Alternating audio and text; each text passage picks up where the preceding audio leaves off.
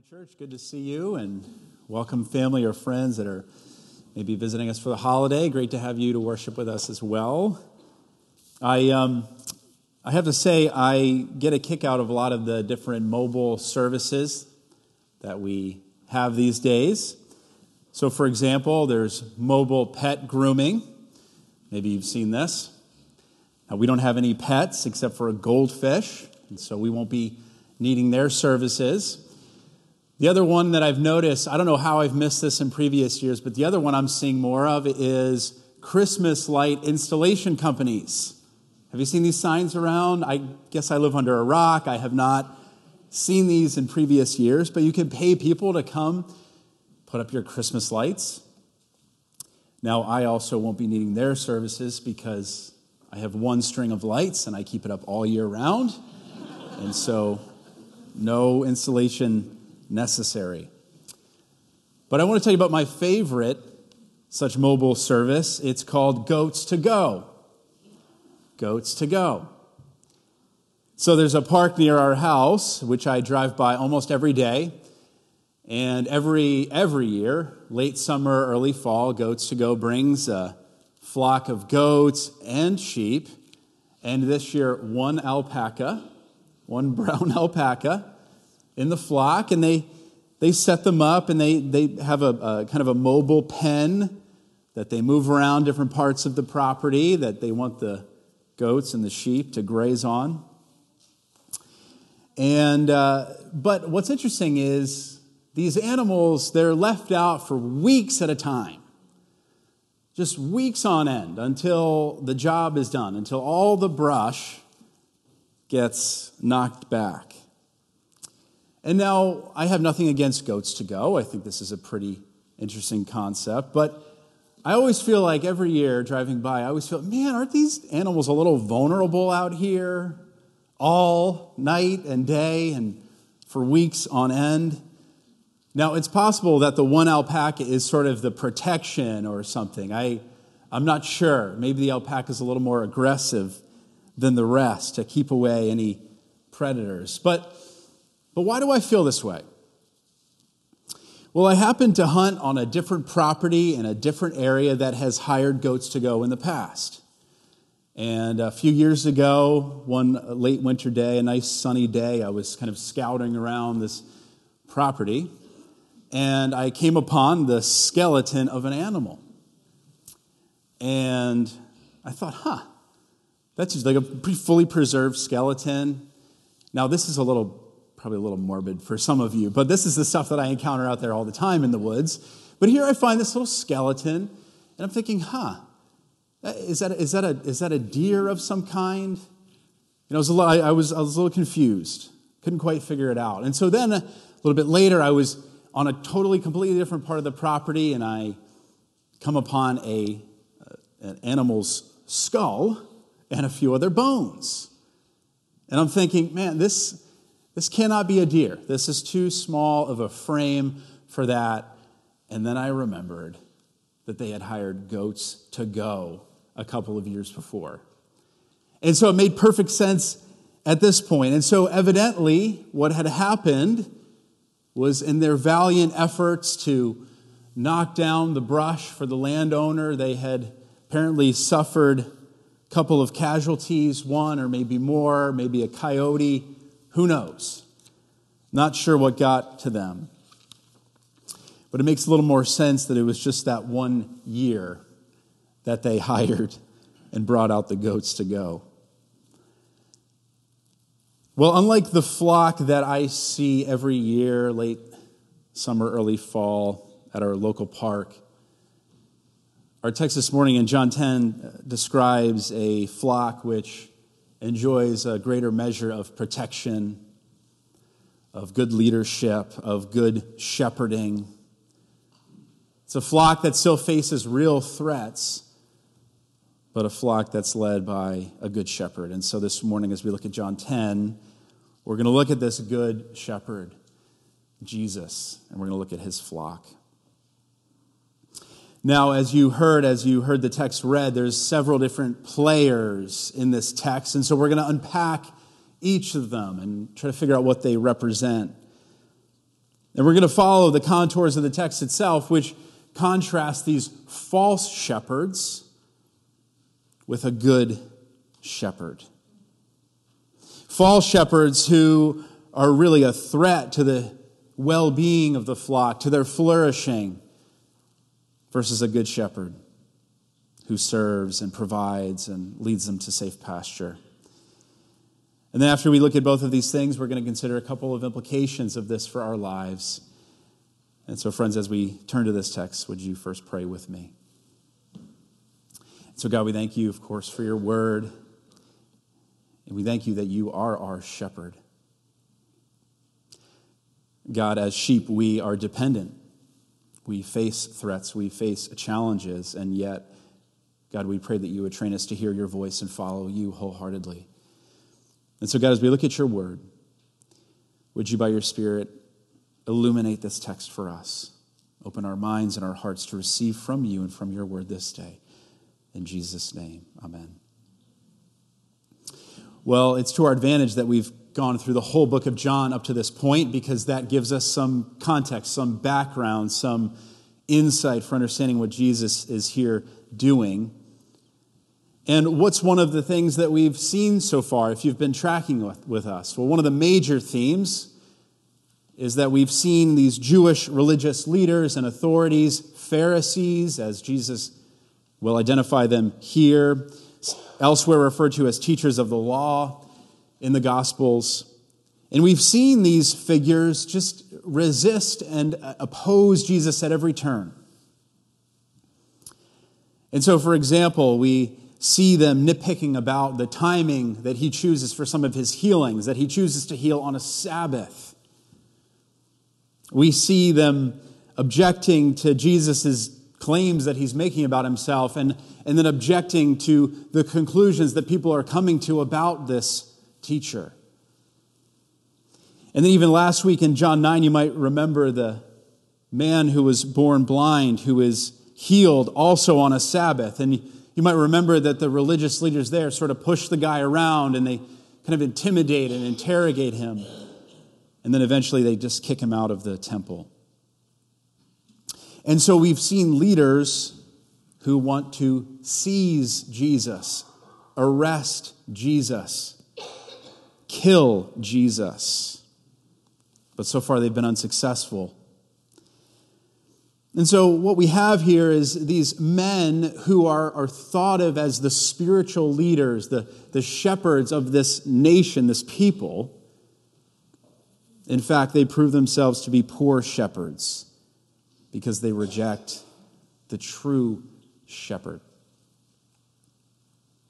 Well, straight away, Jesus begins to describe them. Verse 1, "Very truly, I tell you, Pharisees, anyone who does not enter the sheep pen by the gate, but climbs in by some other way, is a thief and a robber." A little bit later in verse 5, Jesus says that these thieves and these robbers that he's just named here are in fact strangers.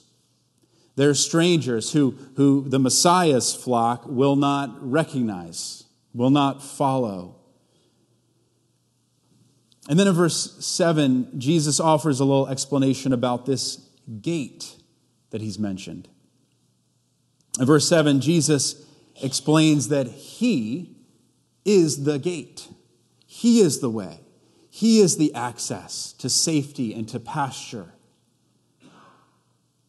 He is the very gate that these thieves and robbers refuse to access by. And so what's going on here is we have Jesus describing Israel, God's covenant people. They are the sheep. And Jesus is here saying that he is calling some out from among them to be his flock, to be the flock of Messiah. And Jesus is saying that there's many there who would seek to exercise their supposed shepherding over this flock, this people, without submitting to the true shepherd, the gate, the only access point for the truth and the grace of God, which is Jesus Christ. So these false shepherds, they reject Jesus as Messiah. They want to silence him. They want to destroy him. They don't want to go through the gate. Rather, they want to hop the fence to retain their authority over this flock. Well, in the Old Testament, we have some precedent for this notion of calling out the leaders and the shepherds of Israel. Ezekiel the prophet in chapter 34 receives a word from the Lord, a prophetic word from the Lord for these very shepherds, supposed shepherds of Israel. And this word comes at a time when Israel has been cast out of their land, exiled, experiencing judgment for their sin, for their transgression against God's law.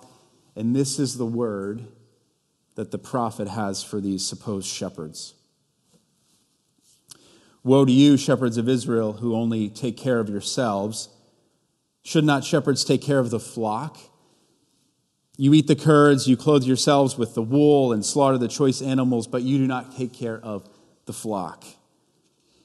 You have not strengthened the weak or healed the sick or bound up the injured. You have not brought back the strays or searched for the lost. You have ruled them harshly and brutally. This word continues, and I pick up in verse 15, and notice what the Lord does and offers. I myself will tend my sheep and have them lie down, declares the sovereign Lord. I will search for the lost and bring back the strays. I will bind up the injured and strengthen the weak, but the sleek and the strong I will destroy. I will shepherd the flock with justice. So it's amazing. The Lord is saying, I'm going to shepherd my people. These leaders, these supposed shepherds, they're dropping the ball. They've led the nation and looked the other way as the nation was led into sin and into judgment. Then we have verse 8. Look with me at verse 8. Jesus offers another layer of what he's talking about. He says there, all who have come before me are thieves and robbers, but the sheep have not listened to them. What's going on here most likely is that both before the time of Christ and after and ever since the time of Christ, there have been many who would claim to be messiahs, who claim to be Christ returned. There's people even today so claiming to be this Messiah. But Jesus says here that his called ones, his true sheep, those who hear his voice, will not listen to them. There's one other player here involved that I want to look with you at, and that's the hired hand. So another face of this false shepherding. Verse 12. The hired hand is not the shepherd and does not own the sheep. So when he sees the wolf coming, he abandons the sheep and runs away. And then the wolf attacks the flock and scatters it. The man runs away because he is a hired hand and cares nothing for the sheep. So we have a thief, we have a robber, we have a hired hand, all the faces of false shepherding.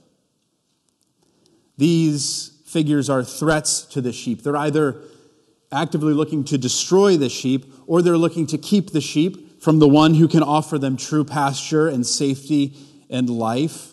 They're looking to steal the sheep from this true shepherd. And they just frankly have no commitment to the sheep, and so they don't protect them when the danger will come. Well, maybe you've experienced in your life some expression of false shepherding. Maybe you've experienced spiritual leaders who push their own agenda or philosophy rather than pointing you to God's word or to the true shepherd of your soul. Maybe you've experienced leaders who only serve for profit or gain.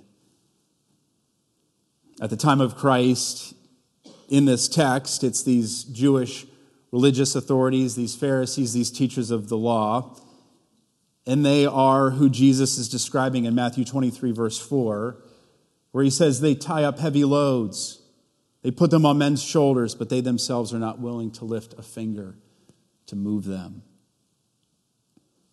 What Jesus is saying is these religious authorities, they love to parse out the law and add law onto law onto law and bury people under that without any effort to help them live faithfully. Today in our world, it might be spiritual leaders who promise health or prosperity to those who are really faithful to God. It might be cult leaders.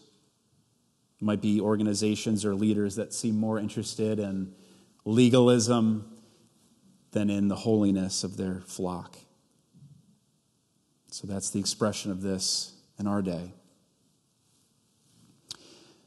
So friends, that's the false shepherds. That's the human agents, even spiritual authorities who function as false shepherds. These are the ones who want to hop the fence rather than go through the gate. These are the ones who hinder our access to the true shepherd, Jesus. So what then of this good shepherd? What then of this true shepherd? Well, jump back with me to verse 2 for a moment. Jesus says, the man who enters by the gate is the shepherd of his sheep. The watchman opens the gate for him, and the sheep listen to his voice. He calls his own sheep by name and leads them out. It's amazing that Jesus here describes a shepherd who calls each member of his flock by name. Friends, God knows us by name. He sees each one of us. This whole text, this implies a personal relationship, a personal connection. This is a good shepherd who recognizes each individual in his flock. The center of our faith is a personal, relational God who we can know and walk with and trust, like sheep know their shepherd. And so, friends, the question I think that confronts us here and that I'm confronted with myself is, are we walking with this shepherd? Are we creating space in our lives to cultivate this relationship with the shepherd? Are we able to turn off the TV? Are we able to turn off media and get quiet and still to hear his voice? We all know there's plenty of things in this world that will pull us from the shepherd, and so are we drawing near to him? Once he gathers us, verse 4, he leads them to safe pasture. When he has brought out all his own, he goes on ahead of them, and his sheep follow him because they know his voice. So do we know his voice? But then in contrast to these false shepherds that we saw, the thieves, the robbers, the hired hand, Jesus says that he is committed to his sheep. See this in verse 11. Jesus says, I am the good shepherd. Good shepherd lays down his life for the sheep. So what do we have here? Of course, we have here, and in some of the verses that follow, we have Jesus talking about his very death and resurrection, which is to come. Jesus says he has authority to lay down his life, but he also has authority to take it back up again. Jesus, this good shepherd, because he's a good shepherd, what he did was he ran straight into the threat. Rather than run away like the hired hand, he ran straight into the threat. He entered right into the brokenness of this world, the effects of our sin. He faced it head on, and then he died for it on a cross. But of course, as we celebrate him stay dead, he rose again and proved his victory. But then look with me at verse 16. There's an important little development here, important little hint that we shouldn't miss, and that really many of us in the room have, I would say, benefited from. Verse 16, Jesus says, I have other sheep that are not of this pen, and I must bring them also. They too will listen to my voice, and there shall be one flock and one shepherd. See, during most of Jesus' ministry, he is ministering within Israel to Jews. And so what's going on here, most interpreters would agree, is that Jesus is referring to a Gentile flock, non-Jews who would also come to faith in Messiah Jesus. And it's safe to say that most of us in this room have come from that flock, non-ethnic Jews who also follow and trust and worship the Messiah, Jesus. And Jesus says, I'm going to bring them all into one flock, and I'm going to be their one shepherd.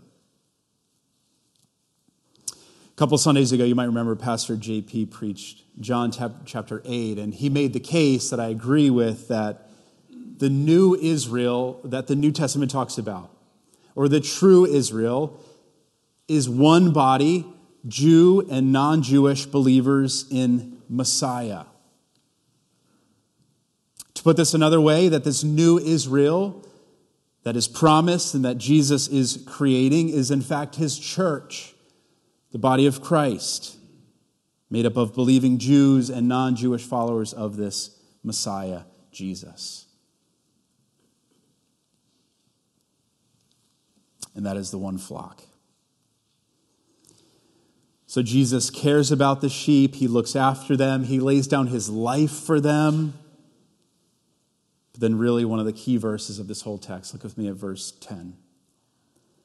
The thief comes only to steal and kill and destroy, but I have come that they may have life and have it to the full. You know, I love a good, full experience. I especially love it when it comes at no extra cost. So a couple of weeks ago, my wife and I made the decision that we needed a new love seat. So up to this point, most of our furniture has come from friends or the curb or secondhand stores. But we just said, buying new this time. So we actually went to a furniture store, a novel thing for us. And so what happened was one night we got a babysitter and we spent the first part of our date out shopping at Bob's Discount Furniture. And so we have no kids, mind you, and so we're walking around at peace and trying out various pieces of furniture, taking measurements, doing the whole thing. And we find one that we like, but we're not ready to buy it yet. And so we sort of put it in the cart, so to speak, quite literally. The guy put it in our cart, and our digital cart, that is. And a couple weeks later, I returned with my son. So this is now the second trip to Bob's Discount Furniture, and I return with my son Isaac, and I seal the deal on the love seat. Let's do this. We're going to buy this. And so as we're checking out, turns out that there's a snack bar over here. Freezer full of ice creams, cookies, water, coffee, all that you could need. And so my son is thrilled. I'm thrilled. This whole experience just got way better. And so he has an ice cream, and we grab a snack. And then there's a third trip to Bob's Discount Furniture a couple weeks later. So by this point, Bob's is kind of a second home for us and a place that we love and enjoy. So this is trip number 3. Now the couch is ready to be picked up. And so this time it's a Friday night, and this time it's a family outing. All of us hop in the van. We're going to go get ice cream and load up the new love seat, and the kids are sitting on different pieces of furniture. It's like we're having a great time. And so we bring the love seat home. And so, the point is that everything that Bob's Discount intended for us as its customers, we got it all of it. In fact, one thing I took away from this was that rather than go to the ice cream stand and spend $25 next time with the family, we're just going to go back to Bob's Discount Furniture. Probably bring our own sprinkles, toppings. But we took it all in, everything that was intended for us. God, too, intends a full life for us. Some of you know that verse by another translation which says an abundant life, life to the full. And friends, this is not a material life. This is not a life full of thrilling exotic vacations. This is not a life marked by career success. It's a life with God. That's what Jesus intends for us. Friends, we enter into this life one way. We enter into this life through faith in the Good Shepherd. And then as we come into relationship with him and come into peace with God, we live as his people, as his sheep, as his disciples day by day with his very Spirit alive in us. So this full life means peace with God, walking with God, knowing God, and making him known. So we saw the false shepherds. We saw the detrimental effects of their leadership and their influence. We saw the good shepherd who is committed to us, who calls us by name. What are a couple implications then of this word for us? Well, the first is quite simple and yet quite profound. It's just a reminder that our good shepherd is a relational God, that he wants to speak, he wants to lead us, he wants to provide for us.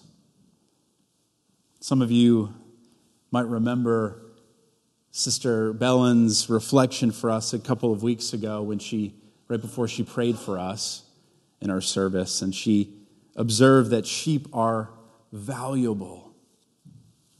And she's right. You are valuable to your shepherd. So valuable that he would lay down his life for you so that you could be brought back into his very fold. So friends, we're fundamentally a called people. God has called us to be part of his flock. And for some of you here, even this morning, he is calling you right now to come to him in faith. But the second thing that I think is important, friends, is sheep are by nature, by design, meant to be part of a flock. There's something important about the communal, the corporate aspect of this. The sheep need each other for safety and for protection. We too need each other to flourish in our life with God. We were also designed to discern God's voice together in community. And so, friends, isolation is dangerous.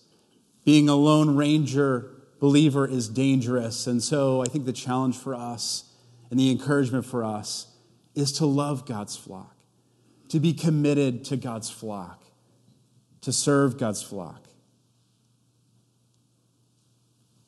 As sheep, there's times, and we all know it, where we face challenges. We may become distracted. We may even wander off.